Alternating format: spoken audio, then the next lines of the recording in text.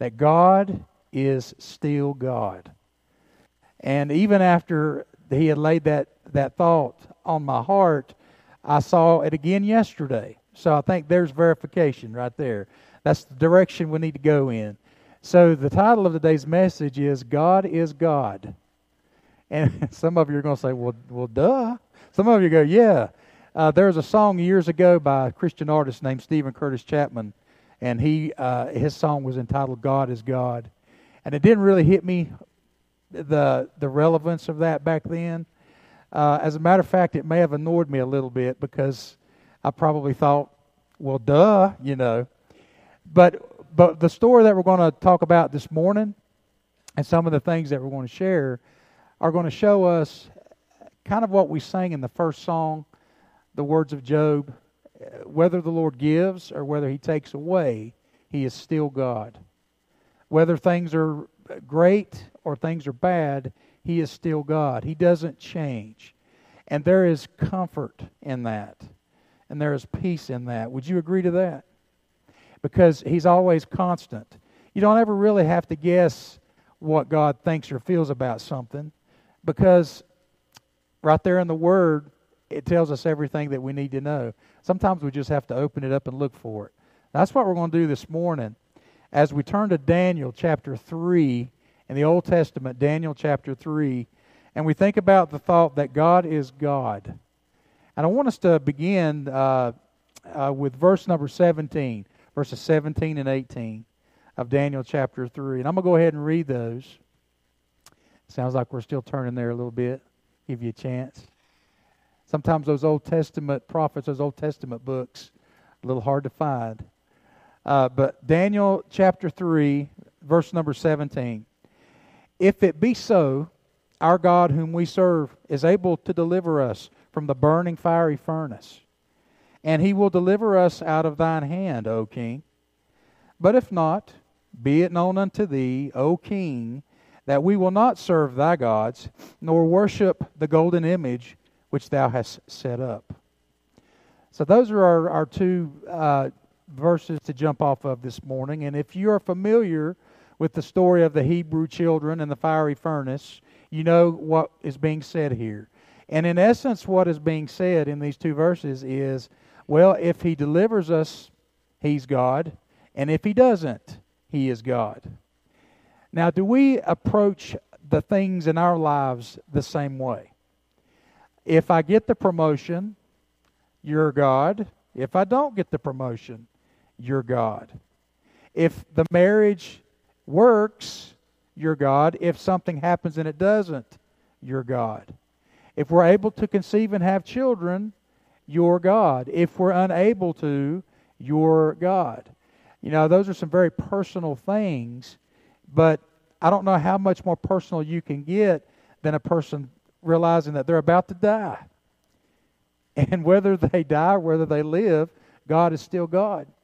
You know, I don't know if we think about this much, but somewhere in the world today, somebody is probably going to have a gun pointed towards them because of their faith. You ever think much about that? Maybe somewhere in the world today, our brothers and sisters in Christ are in jail, maybe being tormented because they have decided to have a Bible study in their home, which is considered against the law wherever they are.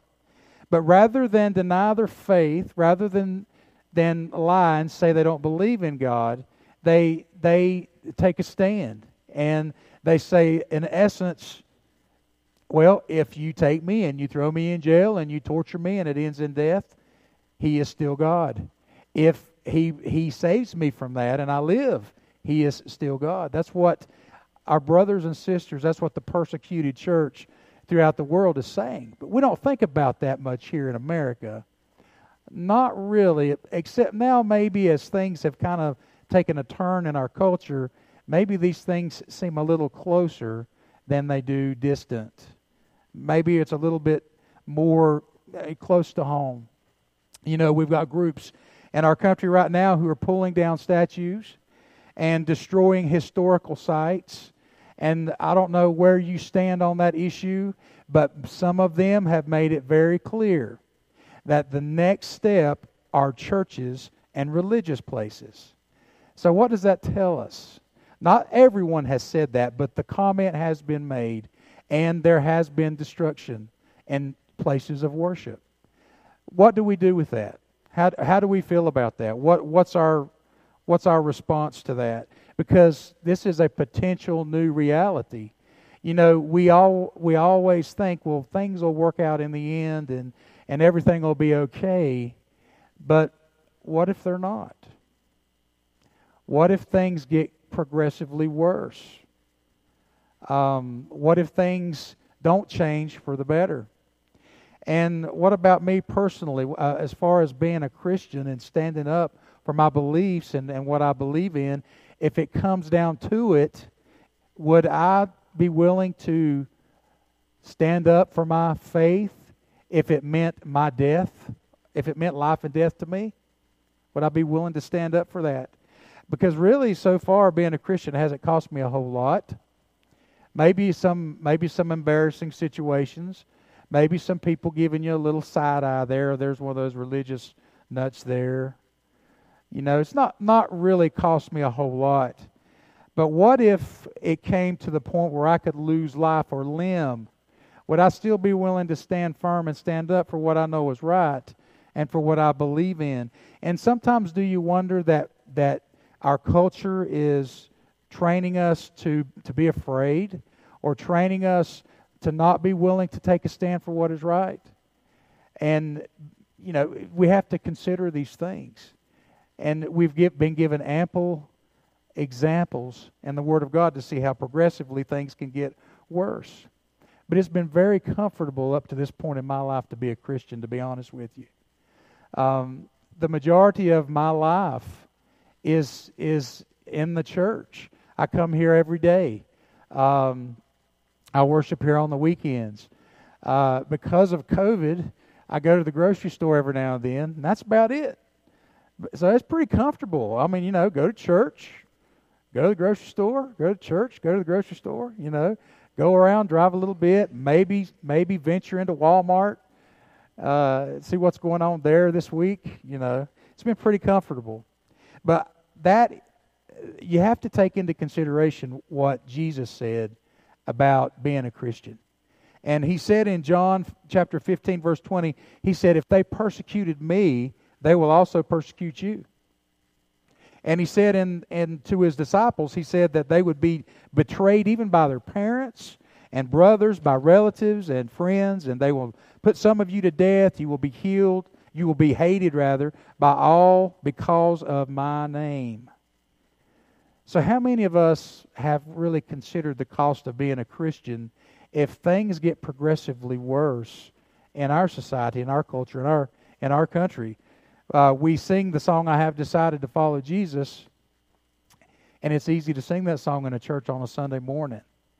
But are there situations in your life where it would be hard for you to say that out loud or sing that to someone, or to admit that you do follow Jesus? Because really, we are blessed. We sing, blessed be the name of the Lord, and I will bless the Lord forever. But boy, we've been blessed, haven't we? You know, we're able to live and work and buy and sell and live and love in this country. We are so blessed.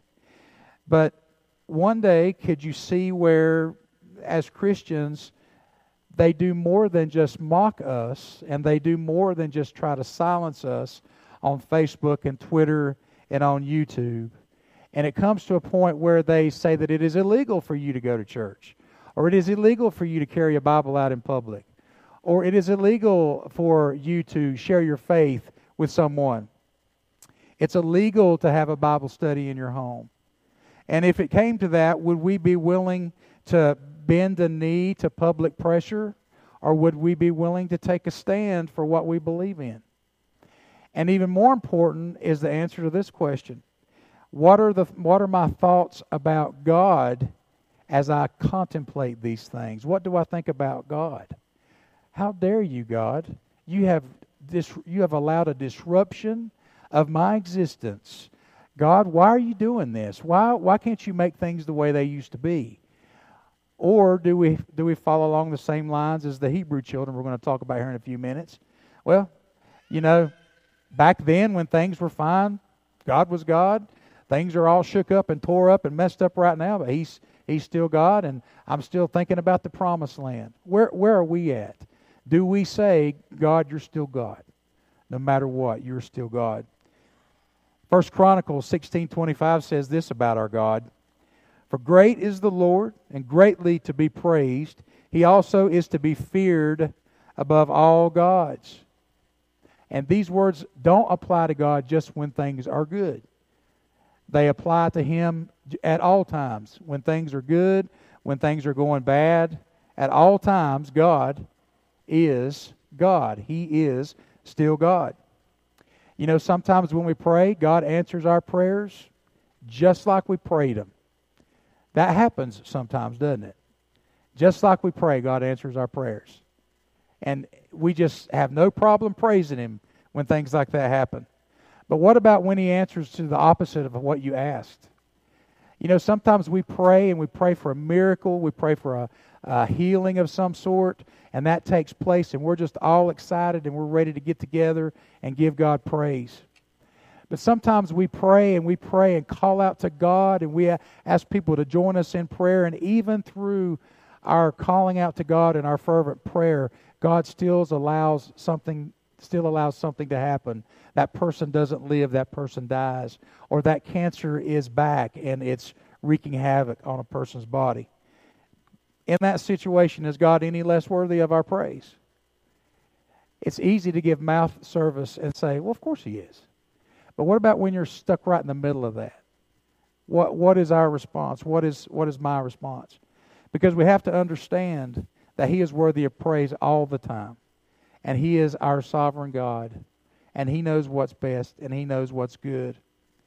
And I don't know, sometimes I look at our culture right now, and I think that we're headed for some really difficult days as far as believers and Christians, that we may be headed for some type of oppression. Or persecution even, who knows? But whether that happens or not, you and I, as children of God, as believers of Jesus Christ, as people who have decided to follow Jesus, we look to our future with a hope because of what Lindsay sang this morning. That's one of the reasons. We look to our future with hope because God is God. God is still God. And trouble sometimes, we've had troubles all our lives. If I asked you to sit down and tell me some of the troubles you've had in your life, every season of your life, you could tell me something that you've had to go through. Probably something that you're still going through. Here's a reality that when Jesus comes back to take us home, we're probably all going to be going through some kind of trouble or some kind of difficulty. I think what we can say with that, looking at that, and also looking at Scripture, is that trouble sometimes have never been anything new for God's people. Trouble sometimes are nothing new. Persecution is nothing new. And that's what we see in the story of the Hebrew children. We see in this story, we see that even though government was going to deny God, these Hebrew children would not. And even though higher authorities might be willing to deny God, He is still God. God has been denied throughout centuries. It doesn't make Him any less God. It doesn't make Him any less real. It doesn't matter who denies Him. And in this story, there was a king, a supposed great king. I think the greatest thing about him is his name. And I think the greatest thing about you is if you can spell it. His name was King Nebuchadnezzar. Let's stop right there. King Nebuchadnezzar. And what he did is he erected this huge golden statue. And what he wanted was for all the princes, all the governors, all the captains, all the treasurers and judges, all the people, all the rulers of all the provinces. We wanted them to gather around this image of gold and bow down and worship. Now, how ridiculous is that? You've got an image of gold, and you're supposed to bow down and worship this image of gold. How do you worship an image of gold? Oh, great, silent, immovable one. What do you do? Oh, how you gleam in the sunshine.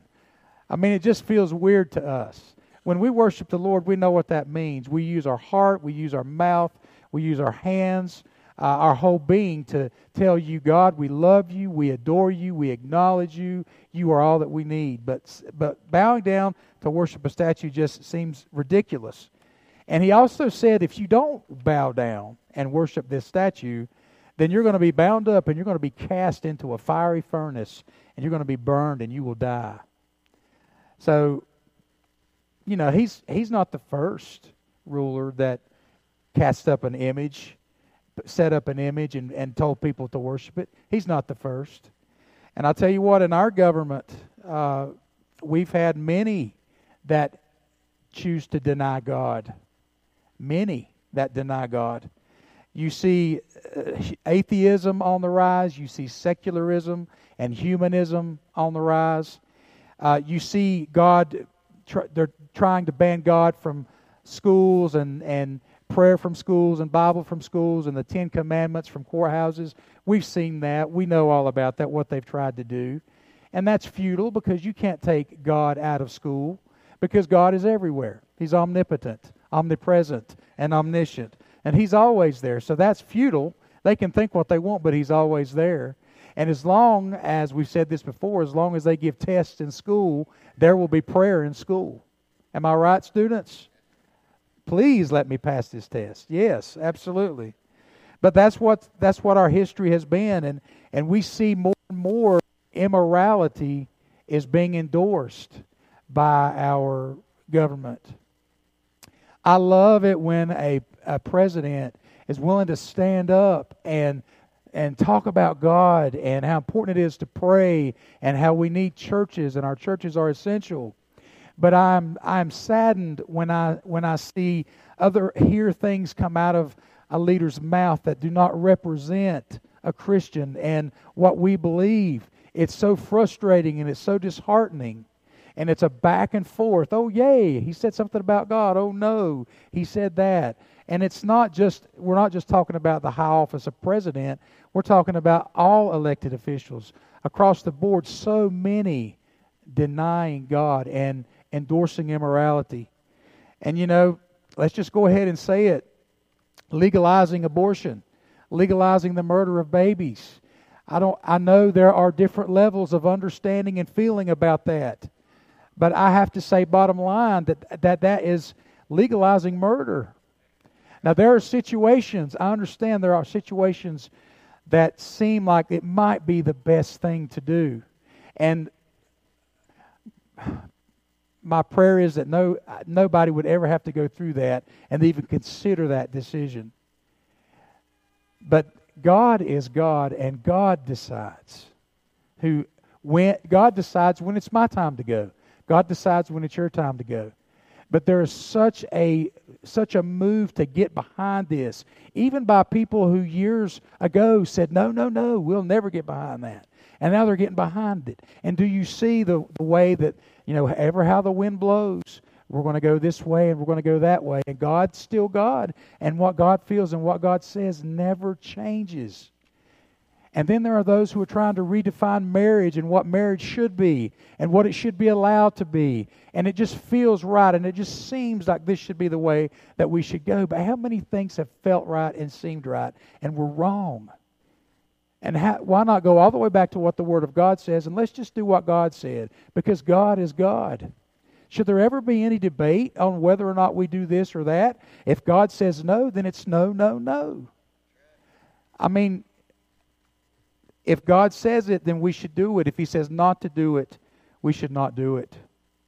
And it has become abundantly clear through the years that many people believe that God is not welcome and should not be welcome in certain places and in certain situations. And I just want God everywhere. And I want Him welcome everywhere. Because where God is, there's healing. Where God is, there's love. Where God is, there is forgiveness. Now, I see the emotion as I've mentioned some of these things. And I appreciate that. But along with that emotion and along with that fire and vigor that we have, we must have love for those who are caught up in these things and have a misunderstanding of what God really wants. Because not being led of God, they're led by the enemy, and they see absolutely nothing wrong with what they're doing. But as God's people, we know right and we know what's wrong, and we have a responsibility and love to help people see and lead people to the truth. We're supposed to go and make disciples. We're not supposed to go and make people comfortable and make people feel good about their decisions. We're here to give truth in love. And it is there, but by the grace of God, that could be us in that situation. Which shows us the importance of we need to pray and we need to love one another. That's what He said to do. That's what He said to do. And it's hard. It's hard to stand up here and discuss these things, but they must be discussed. And you have to look at our country on both sides of the political spectrum and see that there are ungodly things being said and ungodly things going on. But in the midst of that, I know that God is God, and I know that the future for God's children is very, very bright, and what we're going through is temporary. If you're struggling on one side of this or one side of that, take heart. You will not struggle forever. Because one day all decisions will be made, things will be taken care of, and we won't have to worry about it anymore.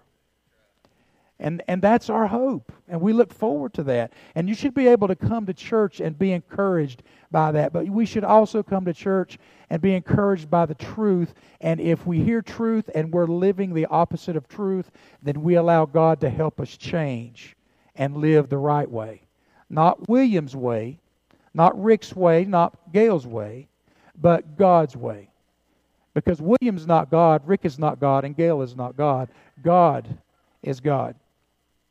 But we see that. We see that higher authorities and governments and kings throughout history have encouraged us to worship things other than God. Bow down to things other than God.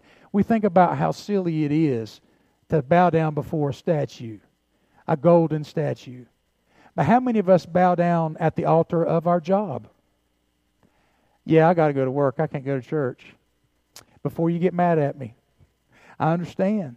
Sometimes you got to work. You got to provide for your family. Do the people that you work with know that you love to go to church and it's a struggle for you to come to work when you know you would like to be at church? I'm not condemning you and I'm not judging you, because as a Christian there is therefore now no condemnation for you. But there are good choices and bad choices that we can make. And as Christians, we cannot just make good choices, we can make great ones. Sometimes we bow down at the foot of the statue, the idol of our jobs. Sometimes we worship people. Sometimes we worship our significant other, our husband or our wife, or even our kids. Our kids dictate everything we do. And everything that we do is for them. And oh, what a great parent you are if you do that. But as part of what you do for your children, make sure that they have an education in the things of God and what the Bible says. Or do we make sure that they get to cheerleading practice, to a softball, football practice, get to do their overnights with their friends, and get all the new gadgets and technology for them? And then if there's time, we'll get them to church. We bow down at a lot of different altars. How about the altar of me time? You know, I've been working hard, and I just kind of want to chill this weekend. I don't want to have to get dressed and go to church. I don't want to have to socially distance from somebody and wear a mask. I don't want to do that. I'll stay at home and watch something on the internet. And thank God we can do that. And some people need to do that because they're not quite ready to step out into public again, and God will help them with that. But if the reason that people are not going to church is because they're lazy and they don't want to come, then there's an issue there. But if they're struggling, let's pray for them. We're not here to judge. We're not here to do that. There are a lot of things we bow down to, and a lot of things we stand up for. I believe in standing up for the rights of my brothers and sisters of another color who have struggled and gone through all of this all their lives. I believe in standing up for them. I believe in standing up for those who make alternate decisions in their relationships, because if someone doesn't stand up for them, then who's going to stand up for them? Well, I stand up for God too, but sometimes I'm not sure I 100% believe the Bible, or I 100% can back up what the Bible says. Trouble, trouble, trouble. We are headed for trouble. Because the enemy has come in and he's whispered something to you, and we've believed it. I've done that. I've done that too. We all have. But we always have to go back to the source of all truth, which is the Word of God. We got to be willing to do that. It's not making a decision based on our feelings or the way culture is swaying. It's not a decision based on what our friends are doing or what my best friend, who's been my best friend for life, is doing. I got to do what they're doing because, we stick together. But even when those closest to us are making decisions that don't honor God, we've got to be willing to say, no, I can't support that, and I can't do that. My brother, my sister, my friend, I love you, and I know you love me. I can't support that. I support you in other things, but I can't support that. Now, I love you, and I want to reiterate that. But, I'm going to pray. I'm going to pray for you. You pray for me. And let's pray that God will show us what we need to do here. What's wrong with doing that? It's so much easier, isn't it, to get mad and storm off and walk away? Type a little something on Facebook, feel a little self-righteous, get one over on somebody, and then post it, and then get 34, 40, 50 likes and think, yeah, I was right. But how many times have people in history been willing to back up something that's wrong? Just look at abortion. Just look at redefining marriage. These are just two of the big ones. There's so many others. So even though government is willing to deny God, God is still God, right? God is still God. And sometimes it's not the higher authorities or the government that's willing to deny Him. It's the world around us that rejects Him. I want us to look at verse number 7 of Daniel chapter 3. It says here that therefore at that time when all the people heard the sound of the cornet, flute, harp, sackbut, psaltery, and all kinds of music, all the people, the nations, and the languages fell down and worshipped the golden image that Nebuchadnezzar the king had set up. So we see here, once again, the king has said, you got to bow down, you got to worship this idol. It's a decree, you have to do it. So for many people there, for the majority of the people there, it was no issue to bow down in front of this statue. No issue at all for them, because they had no convictions. And they did what they were told without any fear of doing so. And that's really sad, because we know that there is but one God that we bow down to. There is but one God that we worship. But these people were willing to do exactly what the king said. And we see that the majority of the people could care less that their world was becoming increasingly immoral. And they didn't care that Jesus was being blasphemed and that God was being blasphemed. And the majority of the people in the world today, it seems, feel the same way. They don't care if anything happens to a church building. They don't care if people who once were free to preach the truth of the Word of God are silenced and aren't able to broadcast their services anymore. They don't care. More time for other things that we enjoy. But that's the kind of society that was taking place back in the day with these Hebrew boys. Not really anybody that was willing to take a stand for the freedoms that were being taken away. Taking a stand for the freedoms that were being taken away. And this society, this culture, is very quick. Now think about this logically, and I'm sure you have. And we don't hear so much about tolerance anymore, because I think the tolerance issue and the tolerance argument doesn't hold a lot of weight anymore. Because as Christians, we are intolerant of people who don't feel the same way that we do. But people who don't feel the same way that we do are intolerant of the way that we feel. So they can't play the intolerant card, can they? Not really.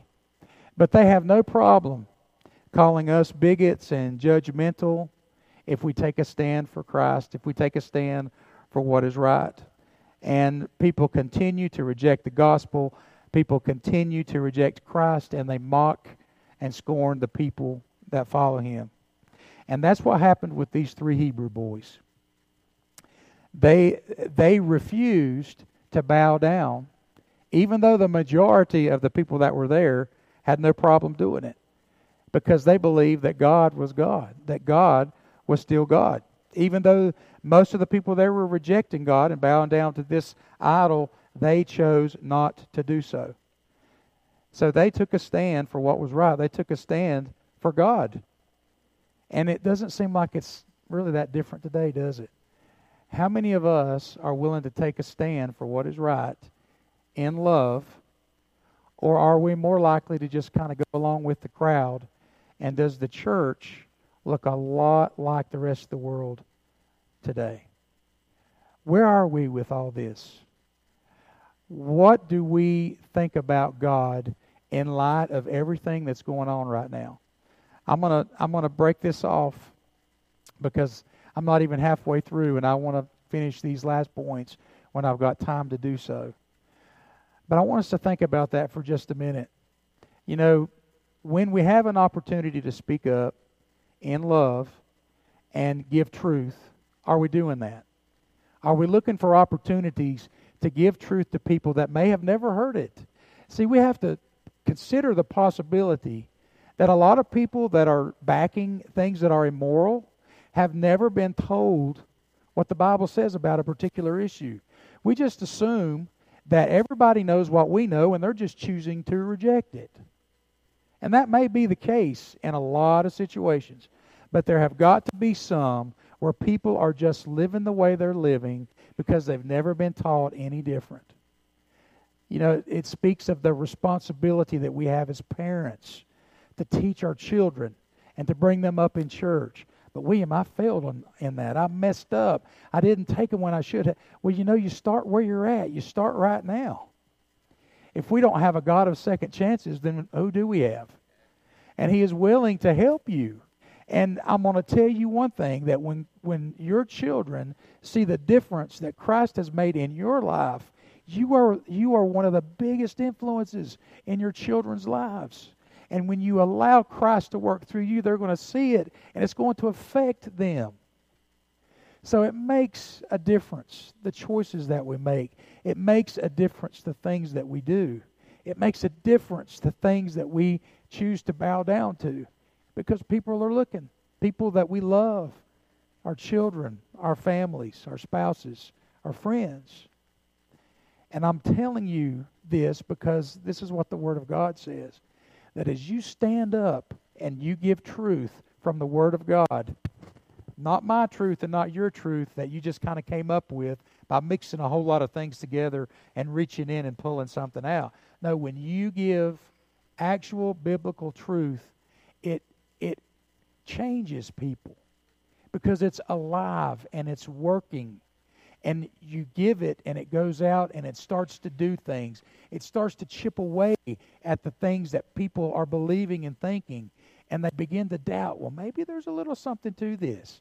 And then what happens is, as we read from Scripture, once you've planted that seed and that's starting to work on that person and the Holy Spirit starts to do His thing, then somebody else will come along and they'll water it.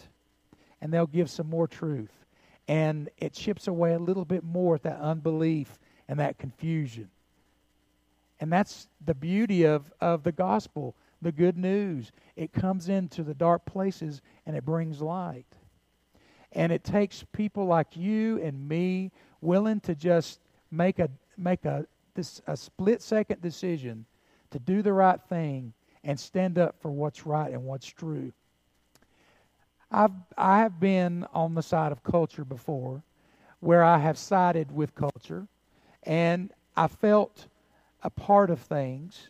I felt like I was included, which is a big part of your psychological makeup and mind. We want to be included. We want to be accepted. And I have